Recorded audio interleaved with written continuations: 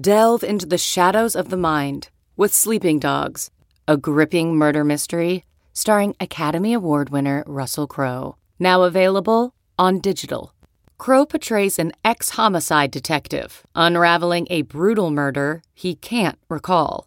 Uncovering secrets from his past, he learns a chilling truth. It's best to let sleeping dogs lie. Visit sleepingdogsmovie.com/Wondery to watch Sleeping Dogs, now on digital. That's sleepingdogsmovie.com/Wondery. CarMax is putting peace of mind back in car shopping by putting you in the driver's seat to find a ride that's right for you. Because at CarMax, we believe you shouldn't just settle for a car. You should love your car.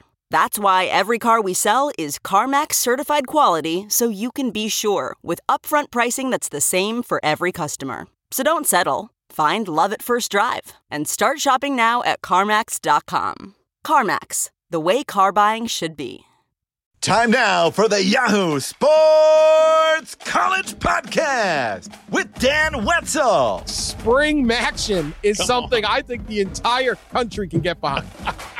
Pete Thamel. Who would have thought we'd have a SEC head coach lobbying for the Fauci Cup before the season even started? Congratulations, Coach O. And SI's Pat Forty. And as much as you can look and say, okay, the medicine got us to this point, I don't think there's any doubt that the external pressures, political pressures, social pressures, cultural pressures were very much part of this as well. And here's Dan. Welcome to the Big Ten is back pod. Yeah, baby. This is not an emergency pod because we had one scheduled anyway at this time, but we would have done one. Exciting news out there. The Shakespearean drama of the Big Ten, to play or not to play. That is the question. Has been answered, potentially. They want to play. Looking at October 23rd and 24th start. 8-game regular season. That means they got to play 8 straight weeks. December 19th, championship Saturday. They will all play. It's a novel little twist. We will have the Big Ten championship game plus an additional games right down division versus division. Mano a mano. First, second place in the East, second place in the West, all the way down to the what I'm calling the Gutter Bowl. I'm personally most excited about. Rutgers, Illinois. Let's go. They should play that game in Shreveport. Yes. It'll call, definitely be Sully. sleeting on December 19th. Oh. Both teams are likely to claim they have a lot of COVID, even if they don't. Right. Oh, just can't make that one. Sorry. Last year, it would have been 1-8 Northwestern hosting 0-9 Rutgers. Woo. Now, imagine the crowd for that outdoor game on the banks of Lake Michigan on December 19th. Yikes. Yeah. Anyway. Yeah, does the 2-win team get to host the 1-win team? I don't know. That actually is yet to be determined, but I'm hoping. But anyway, look, they're gonna make it back. This has been absolutely fascinating to watch. I found it highly entertaining. Others did not because they actually were more closely involved. I certainly get it. If it was your team, this was not fun. If you were a player, not fun. If you were Kevin Warren, not fun. But what do I care? Look, as we said, things changed about a week ago dramatically. I know everyone is and their brother is claiming credit or claiming they know why all this is going down, or it's this pressure, it's that, it's this embarrassment. All the people I talked to, the number one thing remained daily rapid testing. The ability the Big Ten thinks they will have the end of October to test. And if you have rapid testing and you can test every day, it shouldn't be that hard to play college football. The other is obviously the inflammation of the heart that apparently the Big Ten just got wrong back in August. I don't know what their doctors were seeing. Those fears are alleviated. The Big 12, ACC, and SEC were not necessarily scared of that. Whatever it is, football is back. It took a while. We had a hot mic yesterday in Nebraska. The Nebraska hot mic got it wrong. I mean, even the president of Nebraska had the story wrong. The president of Nebraska did not know when the presidents of the Big Ten would actually announce this. I mean, that's some pretty good stuff. And but whatever, we're back. So, Pat, your thoughts on the Big Ten's return to play, boomerang back into the season? It's interesting. You went Shakespearean, I went biblical. So this is the Big Ten Commandments with Thou shalt Prodigal play son. football, and thou shalt play in the fall when there is a playoff, by golly. And thou shalt not kill the golden goose of television revenue. And thou shalt honor the angry and the loud and listen to the parents, honor the fathers and mothers. So here we are. I thought they put together a pretty compelling case today for why they're going forward with playing. And Morton Shapiro, the president of Northwestern, who is the head of the President's and Chancellor's Committee, used the line that, you know, when the facts change, the opinions change. And I think the facts have changed sufficiently that you can justify playing a schedule. As you mentioned, the daily rapid testing, the reappraisal of the myocarditis situation. I was impressed with the green, yellow, red levels of positivity testing that they're going to use as benchmarks, putting that out there for people so that we have an idea. 21 days out for players if you test positive. That's a significant deal. So it's not like they're just charging into this cavalierly, I don't think. I think they're trying to safeguard this as well as they can. However, all that said, and as much as you can look and say, okay, the medicine got us to this point, I don't think there's any doubt that the external pressures, political pressures, social pressures, cultural pressures were very much part of this as well. The people screaming at the Big Ten, from players to parents to coaches to athletic directors to the president of the United States and other lawmakers to people that filed suit. And then also, frankly, to watching everyone else play, or not everyone else, but the other schools, the ACC, the Big 12, knowing that the SEC was going to play, seeing high schools around them play. I just think that added up to further pressure of you have to justify why we're not. And I think at the end they decided, let's just do it. Let me be clear. No doubt that stuff played. If everyone was like, oh, you're not playing cool, let us know when you are. Spring sounds good.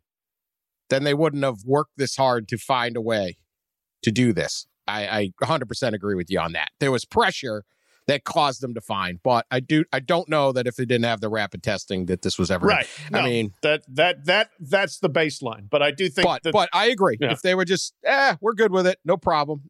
Right, the squeaky wheel gets the oil, and they got a lot of oil here. Yeah. If you had to fit the Big Ten decision on a fortune cookie, it would say rapid testing Central Arkansas. Because if rapid testing, we've gone over that. It's a great point. It makes perfect sense. The NFL showed the way. But once Central Arkansas started playing multiple games, I really think that's when the internal tenor and like the visceral power of college football being played on televisions. And Saturday, when the key meeting, Morty Shapiro said on the Big Ten call, was happening, there were games starting at noon, and they went all the way to midnight. If you count Kansas, Coastal Carolina as an actual game, it was at least a scheduled game.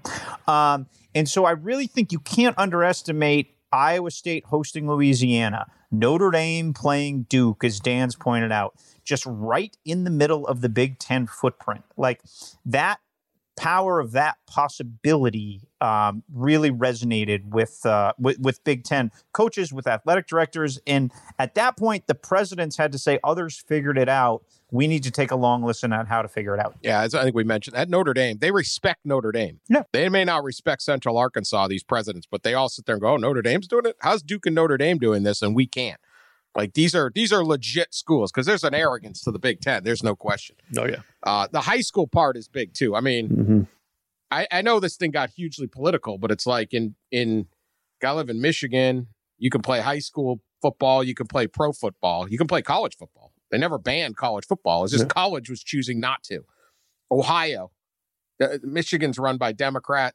Ohio's run by a Republican. Exact same thing. Play high school football. You can play pro football. Why aren't the colleges playing? So it's a little bit of, and I think we've seen, like, there really hasn't been a lot of transmission in games, things like that. They came up with. I still think the jury's out on that a bit. Well, there's been a lot of high school football played. Yeah. Now, from a high school standpoint, yeah. But I'm looking like the Memphis Arkansas State game. I'd still like to hear some more about that game, where both schools have now come out and had to postpone their game 2 weeks later, and there's been a lot of virus on both those teams. Maybe it's coincidence. Maybe that just happened, but Some more to know. Now they have set by the way, Ryan Silverfield, the Memphis coach, downplayed the party bus for our listeners who heard us talking about that earlier, which was disappointing because we all wanted to believe Memphis had a party bus, like that Memphis, which has given us so many different college athletics talking points over the years.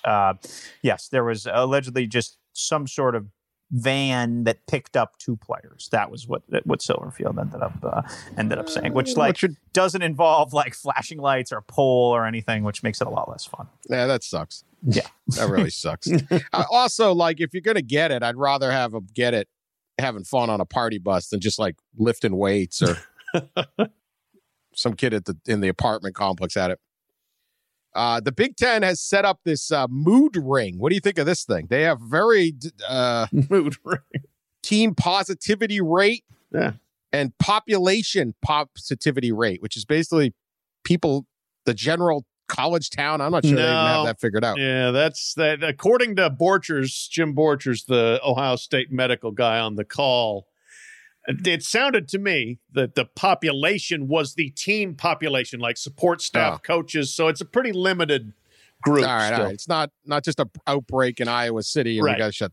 They don't want to be responsible green for is that. 0 to 2%. So if you're green, you're good. If you're green, orange, you're good. Orange, or orange, red is trouble. Red, that's it. No word on green, red. I don't know what. This thing is going to be classic. Steve Politi of the our buddy in New Jersey said if Ohio State gets to red, the league will suspend all football activities at Rutgers until that number improves. Very good. Very good line. So if you get a positive test, you're out 21 days. That's not good. So look, this is.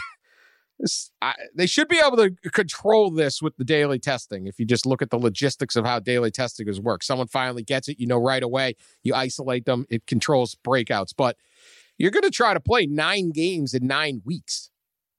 And that ain't easy. No. So we'll see how they pull that off. You have a couple other aspects here. No fans are allowed in.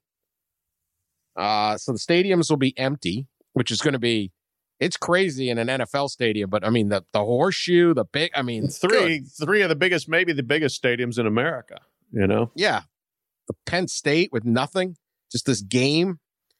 Family might be allowed in. I'm dying to see this. You're going to have like this guy walks up to Nebraska Stadium, like, I'm Jones's dad. Sir, you're an 83-year-old farmer from West Nebraska. Jones is a 19-year-old African-American from Dallas. Racial profiling? All right, come on in. Whatever. I have a feeling it's going to be a lot of family in Nebraska. A lot of family.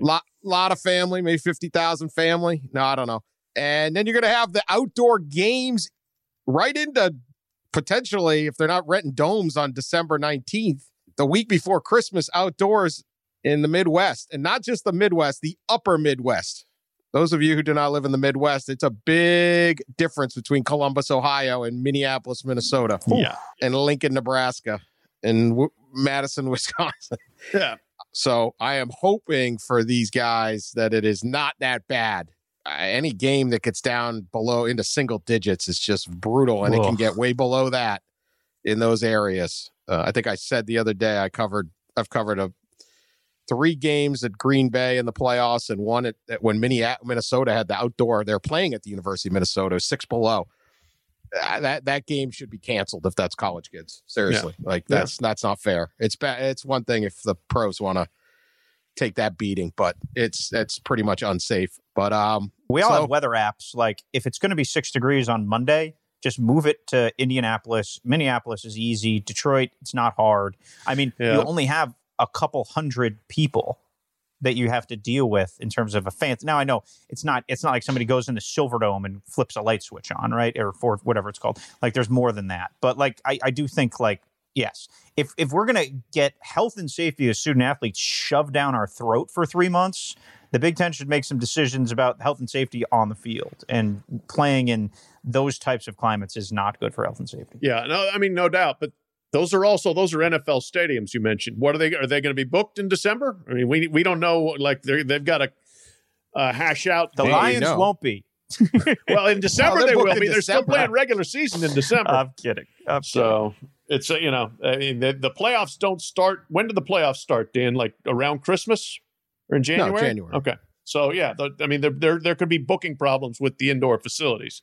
You might only need to get a couple. You don't. It doesn't have to be like. That's where St. The Lions Louis are playing. They're playing at home on Sunday, December 13th. They are not play. They're on the road December 6th and on the 20th. So you can play games in there. Yeah. When this was originally going down, I had a source tell me if we start playing before Thanksgiving, we're going to play on campus. I mean, before Halloween. If we start playing after Halloween, we have to get domes.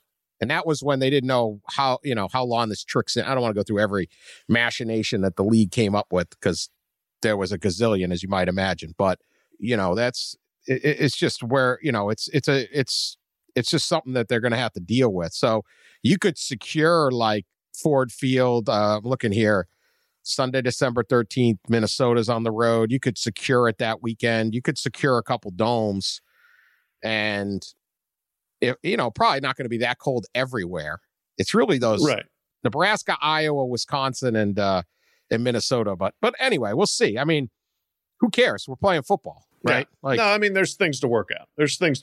But the other thing, and this is actually applicable to all the leagues. But the thing that somewhat humors me about this December schedule is, remember when all the conference championships had to be that first weekend of December because there were finals after that, and we could not interrupt the student athletes' finals. Fine. We'll just play right through it.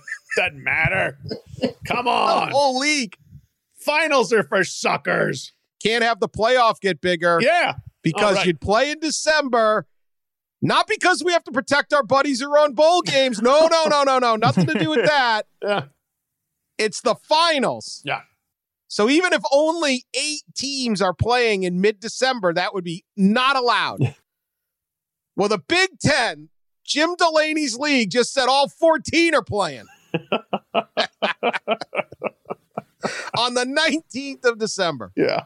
All 14. We have to have Rutgers get 9 games in this year. Got to. About 10 years ago with realignment, college sports just turned into an inventory. Like, it's just like all decisions are based on inventory.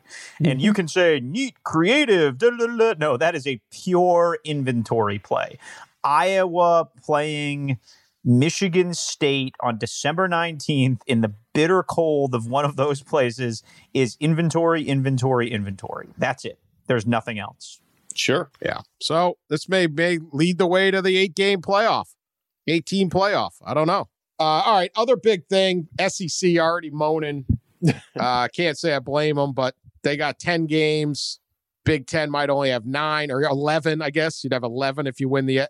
Is that fair? How are you going to work this on the college football playoff if you only have 9 wins? Should a 9-2 SEC team or a 10-1 get the nod over a 9-win Big Ten team? What do you think? Well, I think that might be possibly a part of the motivation to have everybody play 9 games as well, in addition to inventory, but is to say, hey, we're close to their 10. They've only got 10. We're going to all play 9. They'll have a couple teams that'll play 11, but what's the big difference? Which has kind of been the SEC's argument the other way. Like, we played 8 league games. Y'all played 9. It's close enough. Plus our league's better. But that's a guarantee that will be a big talking point. We discussed a little bit in the last pod. I think that if you thought the playoff had been controversial before, we are set up for some major controversy this time around, just in terms of how many games can you play, who do you play, how many data points do you have for the committee.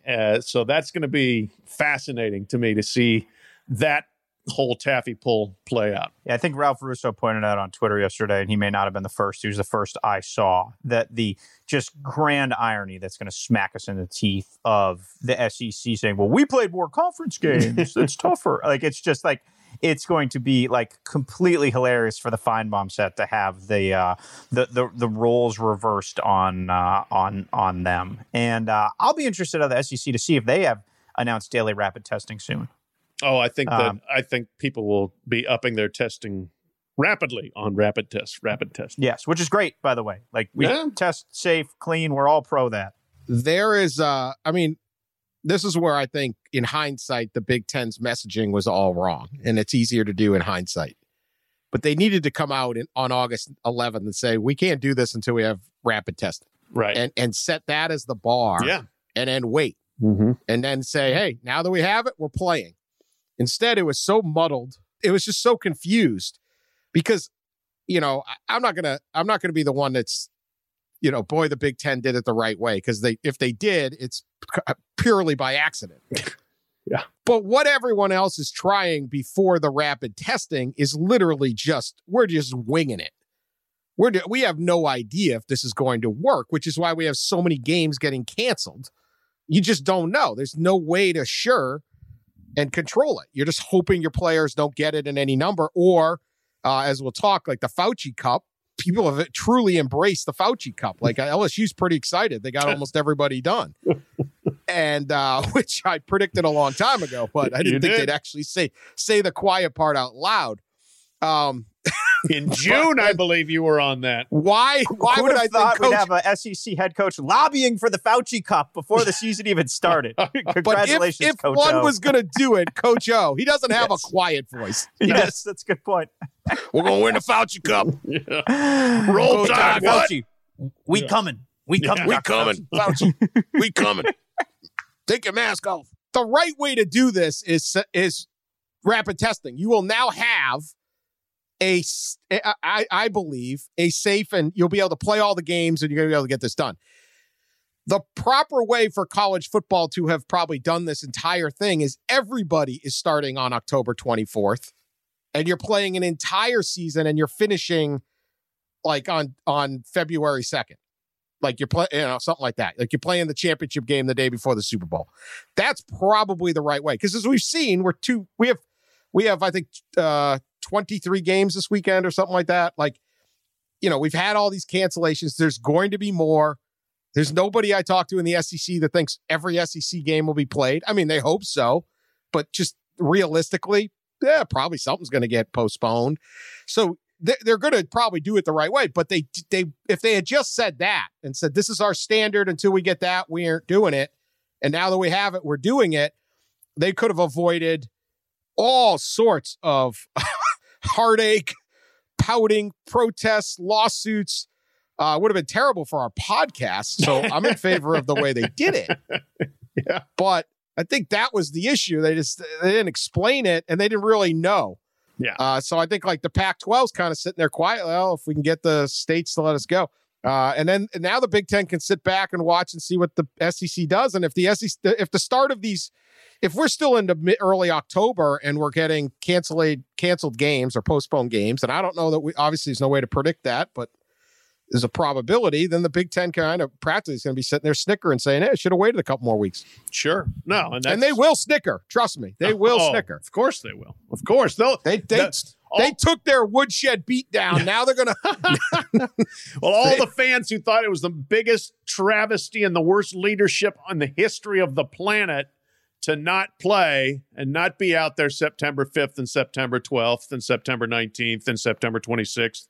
Yeah, then they'll be sitting there, see, we knew all along. We're the smart conference. We were cautious. It'll be the amount of double standarding that goes on will be immense and pretty humorous. That's for sure. One thing that I'm going to be looking for now, because we're just the schedule as we know it with September 26th in the SEC and now October 23rd, 24 in the Big Ten is just completely different. And we've come to a point in college football where skipping bowl games has become expected. Skipping the season, like Nick Bosa essentially did 2 years ago, and now Jamar Chase and others are sort of jumping on board with opt-outs. Do we start to see just like mid-season opt-outs? Like some really good player in the Big Ten has 3-4 good games, doesn't want to go play in 3 consecutive Snow Bowls and risk injury. Like, I think we'll be seeing mid-season walkouts at a level that we have not seen them before. And I think this is going to change how those decisions are made in the future, because they were always in a very refined, myopic space, right? Either left for the draft before, or you waited the whole season. And I think now you're going to see this in all kinds of different ways. And I think that's kind of a fascinating thing. I had a head coach say to me a couple weeks ago, like, yeah, we get a guy, he may just flash for 3-4 games and then declare. And I was a little bit like, huh? Like that's just not anything you're used to hearing in the vernacular. Certainly for those with the carrot at the end. It was interesting to me when I broke the story that's since been reversed about Wyatt Davis, the Ohio State guard, declaring for the draft. That playing for the national championship has been a huge driver for him and all these Ohio State players. So once that carrot gets removed from all these schools, right? Once the playoff is gone, once it's canceled off the list, like say Michigan loses 2 games in the first month, they have Kwity Paye, Aiden Hutchinson's, these guys are really good pro prospects. Do they just peace out now because it's become so commonplace? No, other than the fact that, the structure of the season kind of gave guardrails, I guess, to players in terms of when they were opting in, opting out. But this is such a completely unstructured season and such an unusual time that, I don't think that anybody is feeling necessarily beholden to a timetable. And one of the things too, is we've seen is there's less and less recrimination for somebody who just opts out. So I don't think players will sit there and say, I got to keep going because I don't want the blowback from the fans. I think if they feel like they want to go, they're going to go. Kind of hard. You do have the rivalry games. So they're, if you're a Michigan kid, do you bail on Michigan, Ohio State just because you lost a game? Maybe. We will see on that. Now, as for the Pac-12, players are starting to make some noise now. They're kind of following the other blueprint. Single biggest issue, obviously, is all 4 California schools and both Oregon schools cannot gather and practice right now. With half the league like that, that's the case. That's now the Pac-12 has said if we can convince local health officials that with the rapid testing, we can do this safely.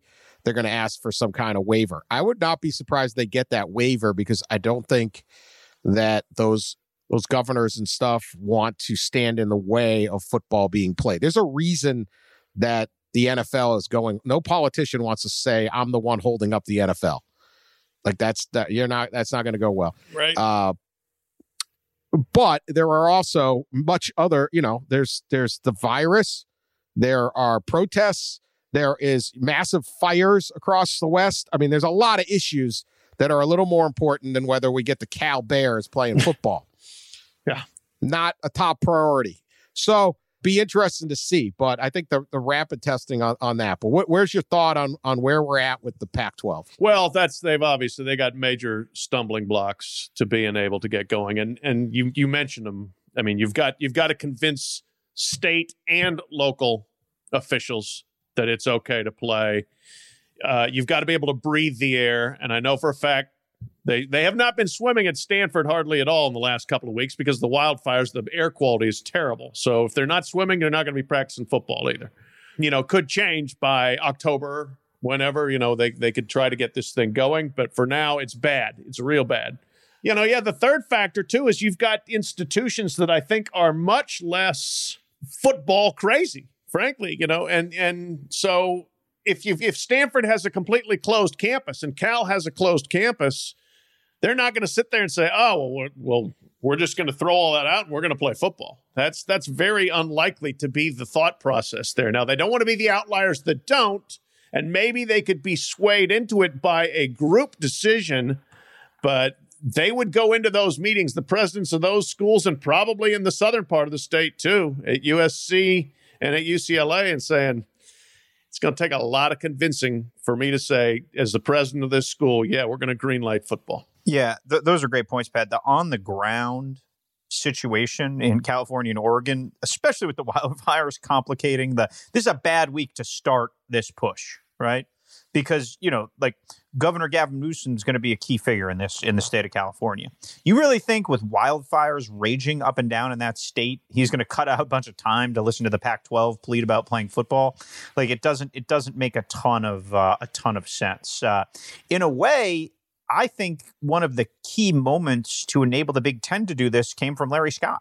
I think when the Pac-12 announced the daily rapid testing, that was really like a key moment of possibility for the entire sport. And I think that people really took note of that in Big Ten circles, saying, wait a minute, if Larry Scott can pull this off and they can have daily rapid testing, there's no reason that we can't. And I think that was one of the seeds of possibility that was planted throughout all this.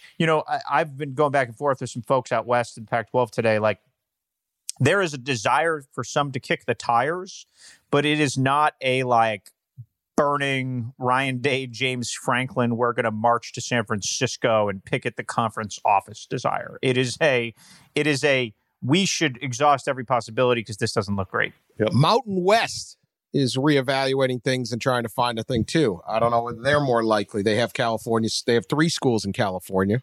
That's only part of their league, but they certainly have some. So I don't know if they get back into this thing. They've got 3 California schools, and they've got some budget strapped schools that if you're going to say you got a daily test to get into this, I mean, if it comes out of the Mountain West budget as opposed to the schools' budgets, I think they could maybe be swayed a little bit more. But that's not a rich conference per se, just like the MAC. The MAC is saying they're going in the spring. Right. Yeah. Might start in February. I, for one, am 100% for this. we want our spring MACtion. Spring matching is something I think the entire country can get behind. We will have to do a live pod from Bowling Green on a Tuesday night outside a bonfire. No, they got Saturdays free now, buddy. All right. The Maction in the spring. I don't care if I don't care if you're a college football fan. How is this a bad thing? You didn't care about the Maction. Yeah. Unless there's nothing else to watch, you do not watch the MAC. Well, how about we play when there's nothing else to watch? There you go. It's perfect. Worried about NFL future? Really? I think 3 MAC players were drafted last year, and one was a kicker, a punter. The MAC actually has a robust history of it does of getting. I did a story. I think it was Green Bay and the Steelers when they played the Super Bowl. I don't know, whenever, and they had they were second to the SEC and most players in the Super Bowl, ahead of everybody else. They had a whole bunch of guys in the league, including Roethlisberger and things like that. So, they actually produce a lot of NFL talent. But, I love that. Someone also said maybe that Big Ten gutter game could be, if that sticks around and the Big Ten starts playing everybody on the championship game, they could have the relegation like they do with the MAC champ. That would, obviously not going to happen, but it sure would be fun. Send Rutgers to the MAC and Western Michigan to the Big Ten. Yeah. If you lose this game in the gutter game, you're going to the MAC next year. And at the same time, the MAC champion, if you win, you're going to the Big Ten. It'd be a motivator. It'd be a motivator, although, either way, you're going to get your ass. Then, I mean, I don't know. Maybe at some point you're like, dude, I'm 3-27 in this conference playing. Maybe I want to go to the MAC and just win it. Yeah. I don't know. Go 7-2 in league play instead of 1-8. Yeah. Obviously not going to happen, but I wish it would. All right. This week, we've had a lot of action in the Fauci Cup standings. Big statement by Texas Tech on Monday. Texas Tech said that they have 116 guys in their football team, I guess. 123. No. There's the stats on Texas Tech. Okay, give it to me. 75 positives, 69 recovered, 6 active. They have 123 players, which that was a stat that jumped out to me. Who the hell has 123 players? And they have 116 positive student athletes altogether, and 75 of them are from the football team. Dominant showing by the Red Raider football team. Big time. They did nothing when Patrick Mahomes was there, but they are doing some ass kicking in the Fauci Cup. They are better at the Fauci Cup than they were at football with Patrick freaking Mahomes. This is true. Do you think in the Monday Texas Tech team meeting, they did offensive player of the week, special teams player of the week, Fauci Cup update? And those things hey! We'd like to thank Clemson and LSU. I'd like to thank our linebacker crew for all getting it this week. Good job. Yes. I want to thank the defensive backs for going to the bar, going to the sorority house, and finding all the ways to get the virus through the team. But then LSU just said, get the hell out of the way. Big dogs are here. Ed Orgeron said he believes most of the LSU football team has caught it. Hopefully they do not catch it again, he said. It's unbelievable. I mean, maybe my favorite Ed Orgeron quote ever. Hopefully they'll get it again. Hope so, Coach. Most of the team. I don't know what most is. Numbers are a little fuzzy, as they tend to be. As they tend to be But out that of is LSU, yeah. Strong-ass offer by LSU.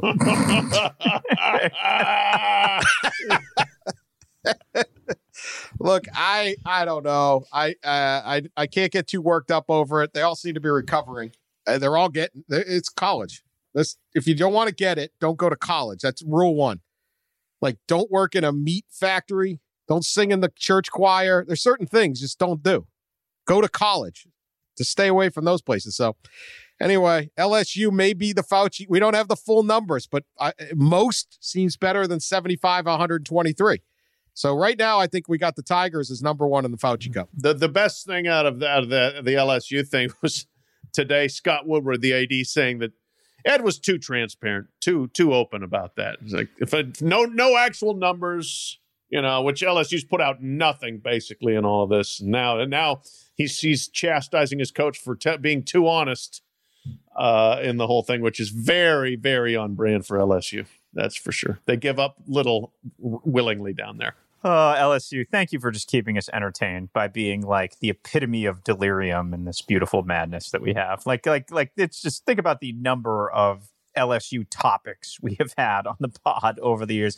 The John Paul Funes hospital charity scammer, obviously Will Wade strong ass offer, and the 11 players the NCAA alleges that he paid off in some way, shape, or form in the documents. Yes. And now Ed Orgeron just soon after, there was an interesting story in The Athletic that basically said that there was some unrest on the LSU team soon after Ed Orgeron went on Fox News and said, "I love Donald Trump."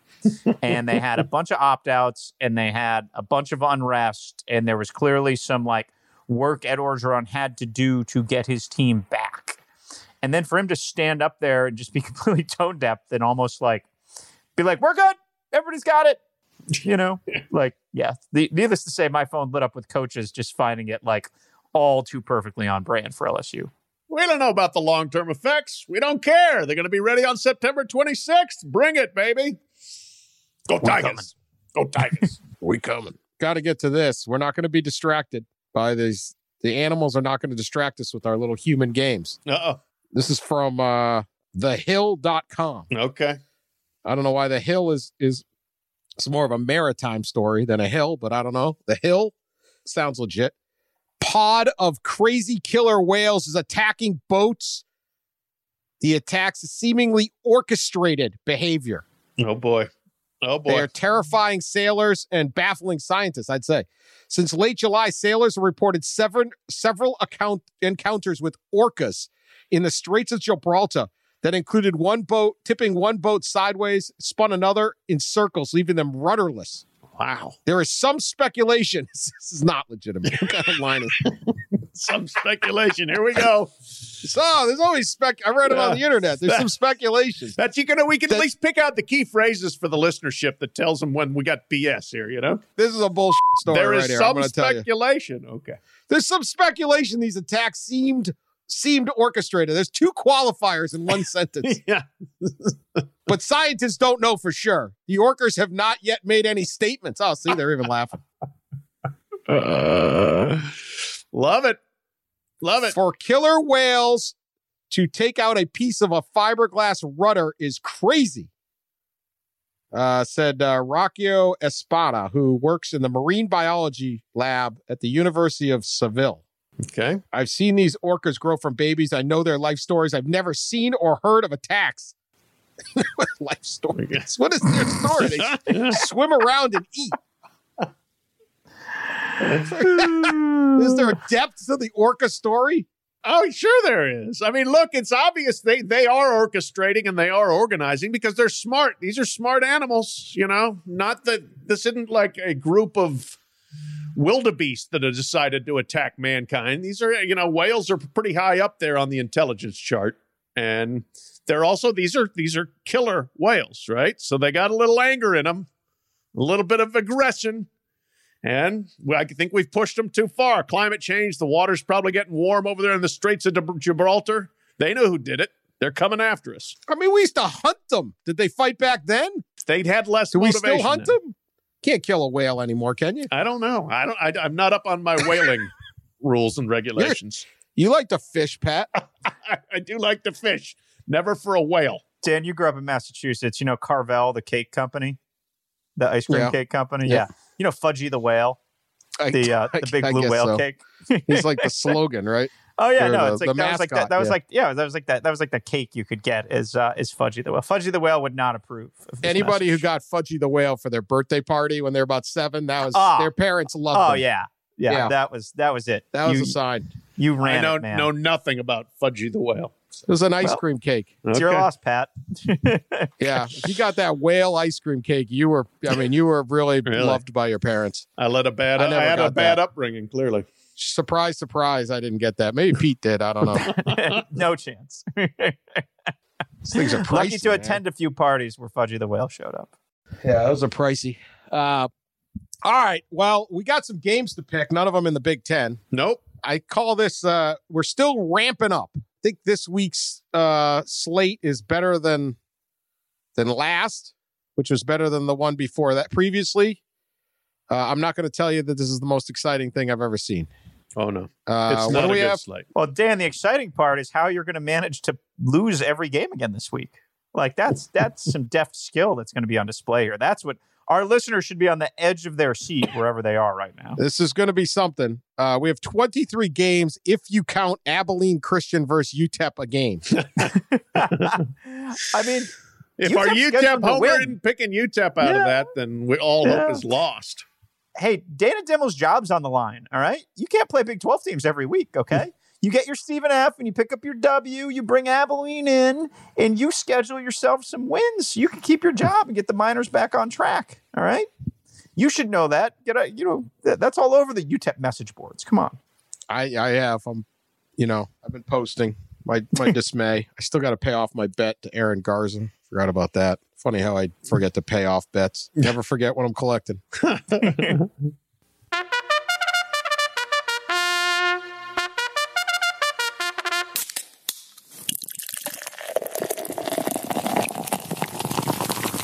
All right, let's pick some games. Sign up for betmgm.com/Yahoo. New users get 25 bonus dollars upon registration. $25. No deposit required and can be used immediately. And you receive a 100% deposit match up to $1,000 when you make your first deposit. Promo is valid for new users in New Jersey, in West Virginia, Indiana, or Colorado. Got to be 21 years and or older, and terms apply. But check it out, betmgm.com/Yahoo. All right, here's our games. Houston at Baylor, the big noon game on Fox, which I think was scheduled like 45 minutes ago.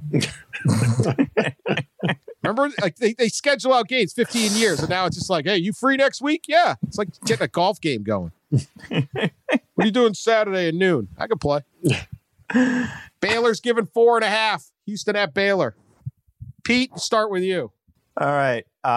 Again, Dan, I was chided by Dan for telling our listeners to value their money and put money in their 401k. But if there's ever a game to not bet on, it's Houston versus Baylor. All right. So Baylor, one of my favorite stats this week is Dave Aranda said this is the third season opener that his program is preparing for right now. All right. So you have a Baylor team with a new offense, a new defense, no spring ball, significant losses, especially on the defensive side, versus a Houston team that basically redshirted like 30 dudes last year. So you have no idea what Houston's going to look like. Houston's had some defensive staff changes. Literally, you have no idea what Baylor's going to look like, other than Charlie Brewer will be very accurate, and they have some decent skill. So many unknown. I mean, look, openers, there's always unknown variables, but I would think this is the most ridiculous amount of unknown variables in this. So I am taking Baylor clearly off brand here, and the fact that Clayton Tune is still Houston's quarterback and he's not very good. Oh boy, yeah. Thanks for all the confidence in making this pick, Pete. No, you're. I mean, like, what can you say? No, I know. It's absurd. It's completely absurd. It is totally just throwing stuff at the board on the fly and see what happens. But I didn't think the Dana Holgerson experience got off to a very good start. I'm not sold whether Dave Aranda is a head coach, but I think he's a good defensive coordinator, and he will be able to have some problems for Houston to deal with. If the number's only 4.5, Sully, are we locked in at 4.5, or is that line still fluctuating up to kickoff? We're locked in at 4.5 now. We're putting in our bets. If we're locked at 4.5, I am definitely taking Baylor because I'm looking at somewhere else that has the line at 7.5. So give me Baylor and lay the 4.5. It opened at 7.5, and it's got bet down to 4.5. Okay. I think it might be 3.5 now in many places too. Okay, give me Baylor and lay the points. Tillman Fertitta himself is probably responsible for that line might move be. because he's so confident in his buddy Holgo. Yeah. I'll take Baylor. I normally take the over here at 62.5. Houston's defense was a wet paper bag against a lot of good offenses last year. Taking Charlie Brewer more than anything else here. This is a tricky one because during the shutdown, Dana Holgorsen either designed a bunch of plays and got into it, or he just sat around and grew his mane out to even more spectacular fashion and is basically just cashing checks down there. Don't know which one it is, but I'm gonna bank on Holgo having something. So I'm taking Houston with the points. Something other than Red Bull? Something other than Red Bull. Well, he has to have more than he had last year. So there you go. App State, ranked 25th in the country. It's playing Marshall, 3:30 on CBS. How about that? Crap. That's your 3:30 CBS game. Whoa. Yeah. App State given 3. Give me the apps. People got really excited about Marshall after their first game. They played against Eastern Kentucky, who's horrible. Eastern Kentucky has played Marshall and West Virginia and lost to the state of West Virginia 90-7 or whatever it was for the two games combined. I mean, they are no good at all. App State was more challenged in their first game, played a decent Charlotte team. So I think App State's certainly the more seasoned winning DNA sort of program here. So I am taking the apps and laying the points. It's funny that my first instant question for all these games is, where is it? And you know what? Yeah, it really doesn't matter. I mean, Right. It matters but somewhat but no, it really doesn't. It's not like they're going on the Rock and 10,000 fans are going to be there an hour before kickoff, throwing bottles at them, and all having enjoyed some of the finer pale ales that region has given. Now, it doesn't matter. Pound for pound, I think App State is underrated in just the amount of talent they have. They obviously have Zach Thomas back at quarterback. He's accurate. They have a ton of speed. And I think Sean Clark got through his debut there and has a little bit of sense of who they are and what he has now, which would make a difference. Doc Holliday has told me, the Marshall coach, that he does really like Grant Wells, the local kid who won the QB job. He's a redshirt freshman. I think Marshall will have a nice season. I just think App is ahead of them as a program right now and is, remember App beat North Carolina and South Carolina last year. So, yeah, I'm gonna pick App to keep rolling. Give me Marshall. Probably reading way too much into week one, as Pat alluded to. But Grant Wells, big fan. I'm trusting my eyes here. A lot of tight window throws a couple weeks ago. So, give me the Herd. All right, I'm taking App State. I agree. Really good program. Do like to see that the game is being played in Huntington, West Virginia. Great town. Love seeing Huntington get a little. Hope they get a blimp down there. Hope they really do it up. Man. Huntington, West Virginia does not appear for 3 hours on CBS very often. No, that's for sure. That part's kind of cool. So. That's why Conference USA schools and Sunbelt schools are playing. That's a big part of it. It's like the exposure is unbelievable for them. That said, I'll take App State. All right, number 14, Central Florida versus Georgia Tech, 2:30 on NBC. What was one of the jokes? Georgia Tech would have won by more last week, but they were overlooking Florida State for the real Florida opponent they're playing. Yeah, good one. Whew, this is a tough one because UCF's giving 7. I'm sorry. UCF is giving 7. And UCF hadn't played yet, and they had 10 players opt out. Big number. And most of them were backups, but 2 starters on defense and the backup quarterback. I think there's been some unrest at UCF as well. So I'm going to take Georgia Tech to cover. I don't know whether they win, but I'm taking them to cover. Impressed by what they did the first week. And I think Jeff Collins has got the team starting to resemble what he wants them to be. Yellow Jackets cover. I agree with Pat's skepticism on UCF. There were a lot of big numbers UCF failed to cover last year as sort of the reality of where that program is right now has settled in. All that said, do we really think Georgia Tech is all of a sudden a juggernaut right now? Come on. I mean, yeah, I just can't fathom UCF can't scrape together. I mean, Georgia Tech needed rocks and glass to score 16 or whatever they ended up with this last weekend. I mean, I watched way more Georgia Tech football than I ever want to do. Now, some Georgia Tech fans got me on Twitter because I said they were a year away from being competitive. And clearly they might have only been a week away from being competitive. But I am not going to buy into the Yellow Jacket hype. They need to earn it. I think UCF ends up rolling, and this is like a 28-7 game. Yeah, I agree. That was my nugget. UCF's been terrible against the spread in recent years. But yeah, give me the Knights. These are just so. I mean, you got no idea. No idea. I have no idea what UCF's going to be. I'll take a better program, but man, I'll take them. But fine, I'm going Wolf on that one, baby. You're going Wolf. I don't know. I could certainly see Tech. Tech looked good last week, but I just think the better program wins at this point. All right, Wake Forest at North Carolina State, 8 p.m. on the ACC network. How does that not want? They should get that one on CBS. I know all these things don't work. That's not how it works, but seems odd. Well, the ESPN controls all the ACC content because they have the ACC network. So I think that's one of the few leagues that is 100%. Obviously the Big Ten split between Fox, the SEC has CBS, Pac-12 split. The Big 12 is split as well. Yeah, the ACC, to my knowledge, is of the five, the only one that is just all one big old TV deal. By the way, which is like 10 years too long, and it's going to eventually squeeze the ACC out of relevancy. But we can talk about that like 2 Mays from now when everything's back to normal and we're bored.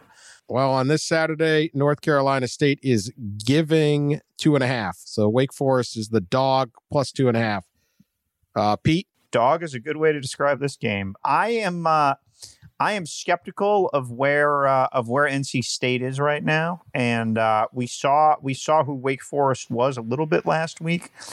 I do not think this will be a high-scoring game or a particularly artistic game, but at this point, I think we'll go with Dave Clawson and Sam Hartman and Boogie Basham and a little bit more of a known commodity at Wake. NC State has Tim Beck, obviously, in as their new offensive coordinator. They've had some significant COVID disruptions in terms of practice that there'll be residual effects for. So I think Wake can grind out a field goal win, and this could well be 9-6. Agreed. Although Pete did leave out the man crush he has on Clawson. He's one of the crushers there for Pete. I just think that the NC State unsettled situation and not just complete unknown, having not played a game yet, coming off of a lot of COVID situations and coming off a really bad season. I'll take Wake. I agree. Give me the Deeks. I'll go with it too. I think they gained confidence having played a game. I just literally have no idea what NC State's going to bring to the table. So I'll take Wake. I'll go with you guys. All right, we got a ranked matchup, boys. Ranked matchup. How about that? I know. There's only 1/3 of the country is ranked. App State Marshall should be ranked. Should be. Marshall got a ranking? Marshall, you can't rank Marshall off of beating Eastern Kentucky. Come on, Sully. You might be able to. They're ranking a bunch of other teams that haven't played a game yet. Louisiana technically should be the best team in the country right now. Hey, they're in my playoff. Get Tennessee out of the top 25. Get every SEC team out of the top 25. Get out of here. I agree. And in my playoff, Louisiana is the number 3 team in America. So there. God, it feels good to have Sully just go on a random pro Marshall rant. Makes it feel like the season's back. Why not? All right, Miami's at Louisville. Number 17, Miami at number 18, Louisville. 7:30 on ABC. Let's do this. Pat Forty, Louisville resident. Who you picking? Game day game, too. We got a lot going on here. Louisville resident who's not going to the game day game in his hometown, which tells you a little bit about the game day game this week. You go cover a game these days, what's the point of being there? You sit in the press box and get on a Zoom call with somebody downstairs, and then you leave. So I will not. No. But I'm busting your chops. Yeah. No, I understand. I'm going to take the U. Tough call. I think both teams were pretty good in their opener, but the one thing I go back to is the U ran the ball like crazy against a pretty good UAB defense, and Louisville last year was terrible against the run. So I think if they can keep gashing them with Cameron Harris, who had well over 100 yards, and with De'Aaron King scrambling and some designed quarterback runs, I think they will be able to move the ball sufficiently. I think that this is a pretty good offensive matchup, though. Mikael Cunningham's played very well for Louisville. They've got some explosiveness, but I think the Canes will take them to cover and get the road win. Thankfully, I'm going against Pat. We were agreeing a little bit too much, and that always scares me. That it's going to doom me to another week of mediocrity or worse. I'm going to take Louisville. I agree. I think this will be a high scoring game. I don't really have a faith in either of these defenses, but I think Mikael Cunningham has showed us consistently and did show us that Louisville will be able to move the ball. And I have a lot of faith in Scott Satterfield and Wayne Ledford in that Louisville offense. And I always have faith in Tutu Atwell, right? I mean, how can't you? So Louisville's got great skill. They don't have a great defense. They've gotten incrementally better under Brian Brown, and I think they'll be good enough. But this is going to be like a 35-28 Louisville win where they just kind of outlast them. Yeah, I'm with you. And I'm with 77% of the bets so far. Go Cards. I'm going Miami. I'm going the U. Love the ability to run the ball, which I think was big for them in that opener. They had 300-something yards. So I'll go with the U. All right, lock of the week time. Pick whatever one you want. Pat, you can start. Okay. I am going to take the North Texas Mean Green to cover against SMU. The Mean Green looked pretty good against CVS University, the team that has the drugstore in the parking lot, Houston Baptist. And while I would put that in the category of Marshall looking good against Eastern Kentucky of who cares, well, CVS University then came back and scored 33 and nearly beat Texas Tech and put up 600 yards. So I'm saying maybe North Texas is pretty good, and they're getting, I believe, 14.5, Sully. What do you got on that? Yep, 14.5. I like that hook, baby. Give me the hook. Give me the Mean Green to cover against the Mustangs. So there's a really curious point spread here. I have on our faithful Yahoo Sports app, Southern Miss 5.5-point favorites against Louisiana Tech. Obviously, when we last saw Southern Miss, they were tanking at home against South Al and then running their coach off in like one of the really most uplifting moments of this college football season that we had a coach run off amid a pandemic at a low to mid-major school. God bless it. After 1 week. Yes, after 1 week. Louisiana Tech's a really good football team. They obviously shut out Miami in Shreveport last year in a bowl game, 14-0. They had 38 positive COVID tests because in the wake of the hurricane last week. So I have a feeling that the big number there is because of just the general uncertainty of how many people La Tech is going to be able to roll out. So with no other knowledge other than this game is expected to be played. Obviously, Louisiana Tech had to cancel last week. I'm gonna have faith in Skip Holtz, Joe Sloan, and the rest of the roster there that they're going to be able to figure out a way to beat Southern Miss, who will be going obviously first game under 30-year-old interim coach Scotty Walden, who makes less than most chefs in the SEC, $110,000 a year. So I am going to risk COVID uncertainty. Please God, don't bet this game until like 4 minutes before kickoff, because there could be some big numbers there.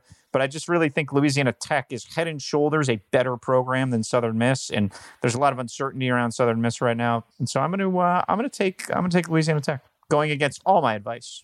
Let's just recap this where we're at. That you literally just took a game where one coach is 30 and doing his first game. The other had half their roster wiped out by a hurricane and COVID. Yeah. 2020, everyone. 2020. And you made perfect sense with that selection. You're a very defensible pick. What the hell is going on in this world right now? That is good. I hate the entire board this weekend, so I'm going to be cheering for points. Give me the App State Marshall over at 57. Grant Wells had 4 touchdowns basically in the first half. Appy State started sloppy. I think he's going to be able to find some windows. Brendan Knox also is a stud for them. Charlotte found some success on the ground. Both teams are going to put up some points. Give me the over. A lot of Windows talk from Sully this week. A lot of Windows.